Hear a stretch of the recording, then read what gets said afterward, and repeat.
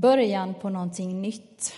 Det har vi hört många gånger nu, så nu börjar det nästan kanske bli tjatigt, eller? Nej, jag tycker inte det. Men vi börjar resan på någonting nytt. Och det är utifrån Lukas historiska skildring, där vägens folk blir andens folk. De som har sett, de som själva har fått möta Jesus och de som har hört om dessa möten och gärningar som Jesus har gjort, blir den gemenskapen med Guds ande som förvaltar minnen av Jesus, som förkroppsligar Jesus, som bär kraften och som bygger berättelsen vidare med målet till jordens yttersta gräns. Och här, denna söndag, den 15 september 2019, sitter vi och får också vara del i denna berättelse. Vi ska be. Välkommen helige ande, du som genom Jesus leder oss, uppmuntrar oss, beskyddar oss. Nu ber jag om kraft i orden, förlös oss, öppna vårt inre öga, våra hjärtan, så att vi tydligt får uppleva din närvaro, ditt budskap. I vår Herre Jesu Kristi namn. Amen. Jag skulle vilja börja med att lyfta upp eller prata lite grann om författaren Lukas. Lukas läkaren som tydligen är född i Antiochia. Han är Paulus vän.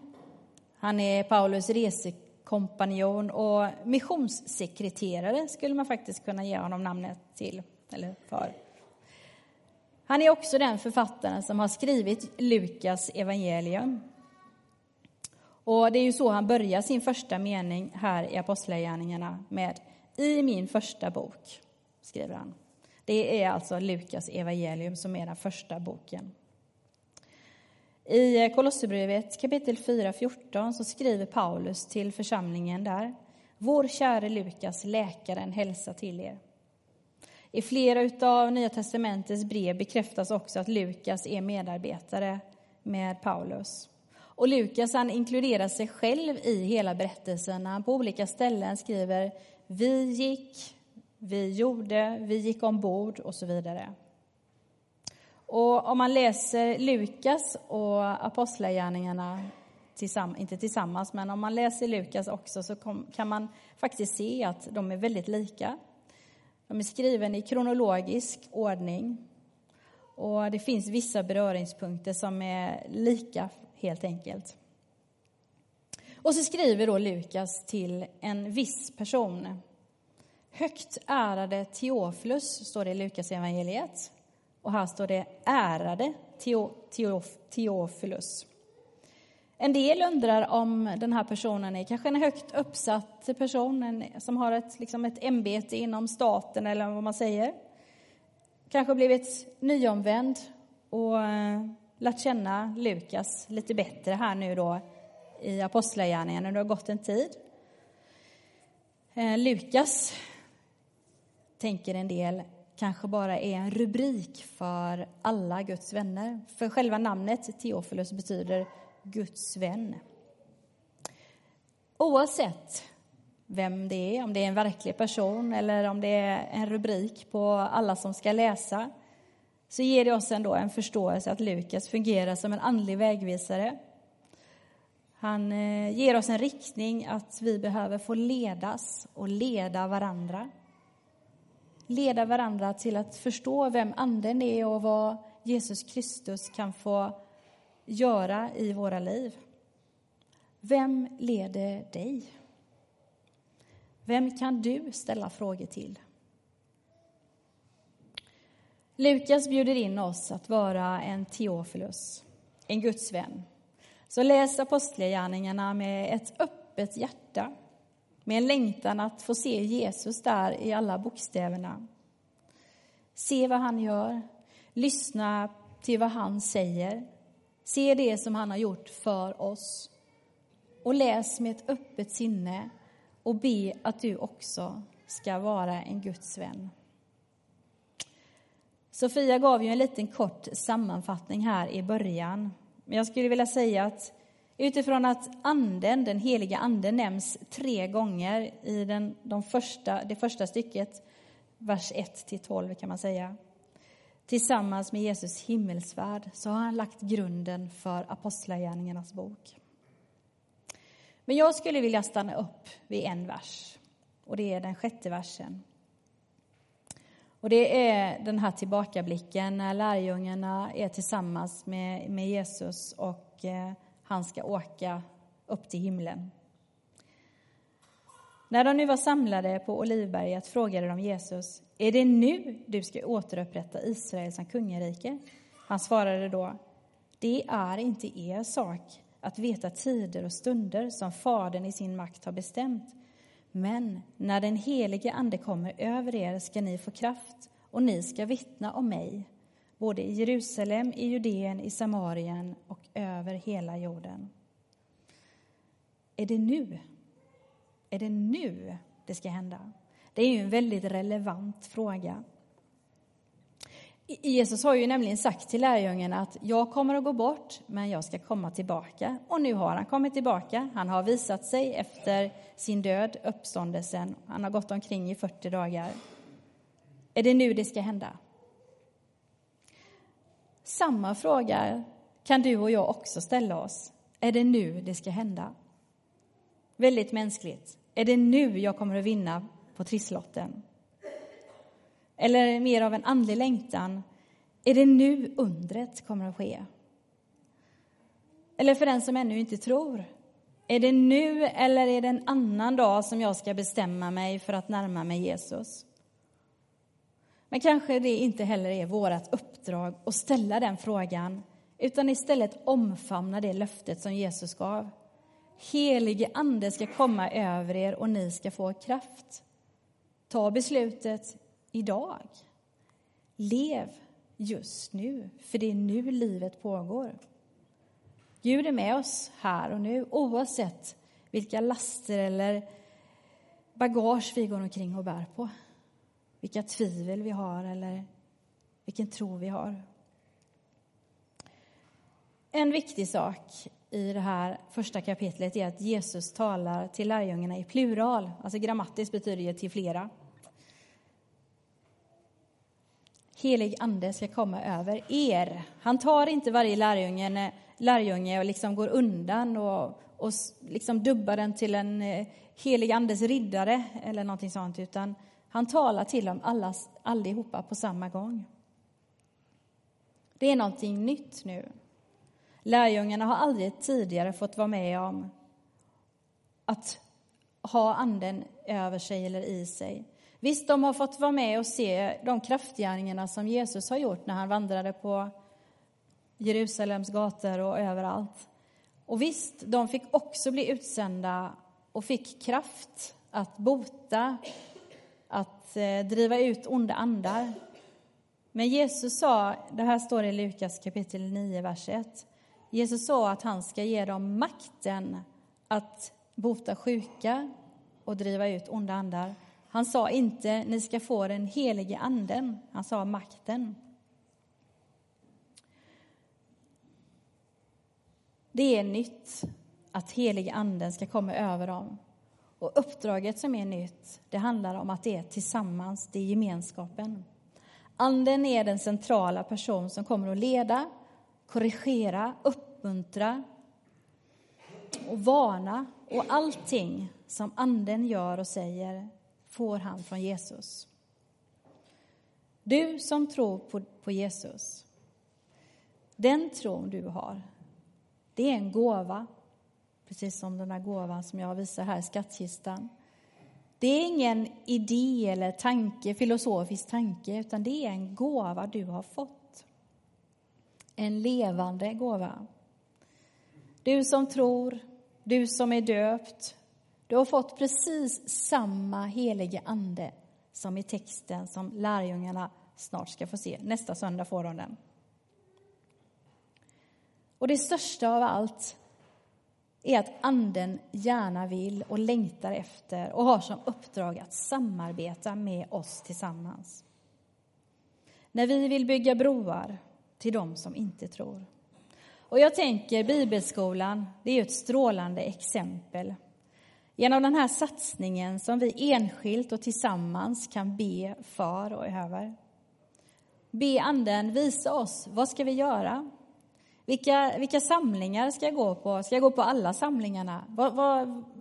Vad kan hända när du är med mig, anden?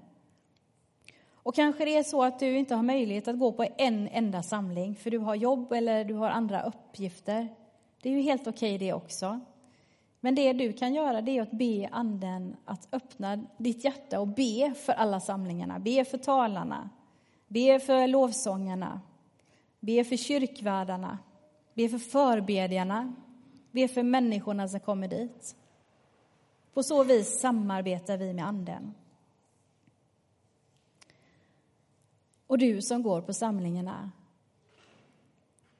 du och jag, vi går inte bara för vår egen skull, utan vi går för någonting mycket större. Att lärjungarna igen då frågar Jesus, är det nu du ska återupprätta Israel? Det är ju inte heller så konstigt. De är judar, de kan sin historia, det profetiska. Och man får säga att de är lite insnöade just på detta. På sitt eget land, på de profetiska löftena.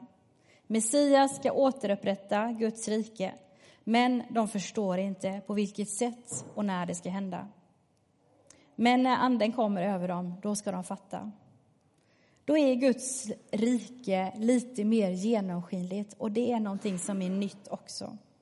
Andens tid börjar med någonting nytt, och denna tiden ska det återupprättas folk. Guds folk, som då, nu idag och imorgon alltid ska stå vid världens utpost och visa och vittna om skaparen och Jesus gärning. Så Guds rike handlar alltså inte bara längre lokalt om Israels folk, utan om alla folk. Vi kommer senare läsa om Paulus som också lyfter upp det här, och han pratar om löftets barn, Abrahams löftets barn, och vidgar begreppet Israel. Guds församling är Guds rike och har exakt samma mål som Jesus sa till lärjungarna. Ni ska vittna om mig. Det kan vi göra genom att mindre se på oss själva och mer se på Jesus. Just det vill den heliga ande hjälpa oss med. Guds rike lever i plural, församlingen, tillsammans med treenig Gud. Den helige anden, del av Gud, som inom kort kommer att dra in lärjungarna i både glädje och växt. Många människor kommer att börja vända sig om och börja tro på Jesus. Växt och kraft. Men också tårar och lidande, landsflykt och offer. Det är en hälsning till oss också här idag. Att växa tillsammans, att leva i försoning, alltså där vi mycket lättare kan förlåta varandra och överseende med varandra, ge varandra kärlek, uppmuntra varandra, kan stundtals vara jobbigt och svårt. Vi blir ju inte förföljda och förtryckta i det här landet för våran tro, men vi har många syskon i den här världen som blir det. Och deras verklighet är verkligen mer lik den verkligheten som var då för lärjungarna. Ändå innebär tron utmaningen för oss. Att växa för Guds rike där vi finns i vardagen. Det ger oss ansvar. Det ger oss hjärtan som blöder för våra medmänniskor, för våra arbetskamrater, för våra grannar, för våra barn. Det ger oss också hjärtan som gråter över det onda som finns i vår värld, i våra sammanhang. Men det ger oss också hjärtan som gläds när vi ser segrar. Men vi tillsammans får tillhöra denna gemenskapen. Och vi ska få kraft. Vi har kraft. Ledd av anden. Vi står på löften av frid, beskydd och kraft. Jag ska strax avsluta, men jag vill bara nämna det som händer mellan vers 12 och 26. Och det är en väldigt lång inledning utav Petrus att de nog behöver tänka till och ha en medarbetare till. De är ju bara 11. Och det är väldigt viktigt att de ska vara 12. Kanske det är viktigt för att det också är bilden på de 12 stammarna av Israel. Ja, kanske det är viktigt för att det är så de tänker sig att Jesus, när han utlovar den heliga anden, då ska de 12 stammarna av Israel återupprättas igen. Och så lottar de.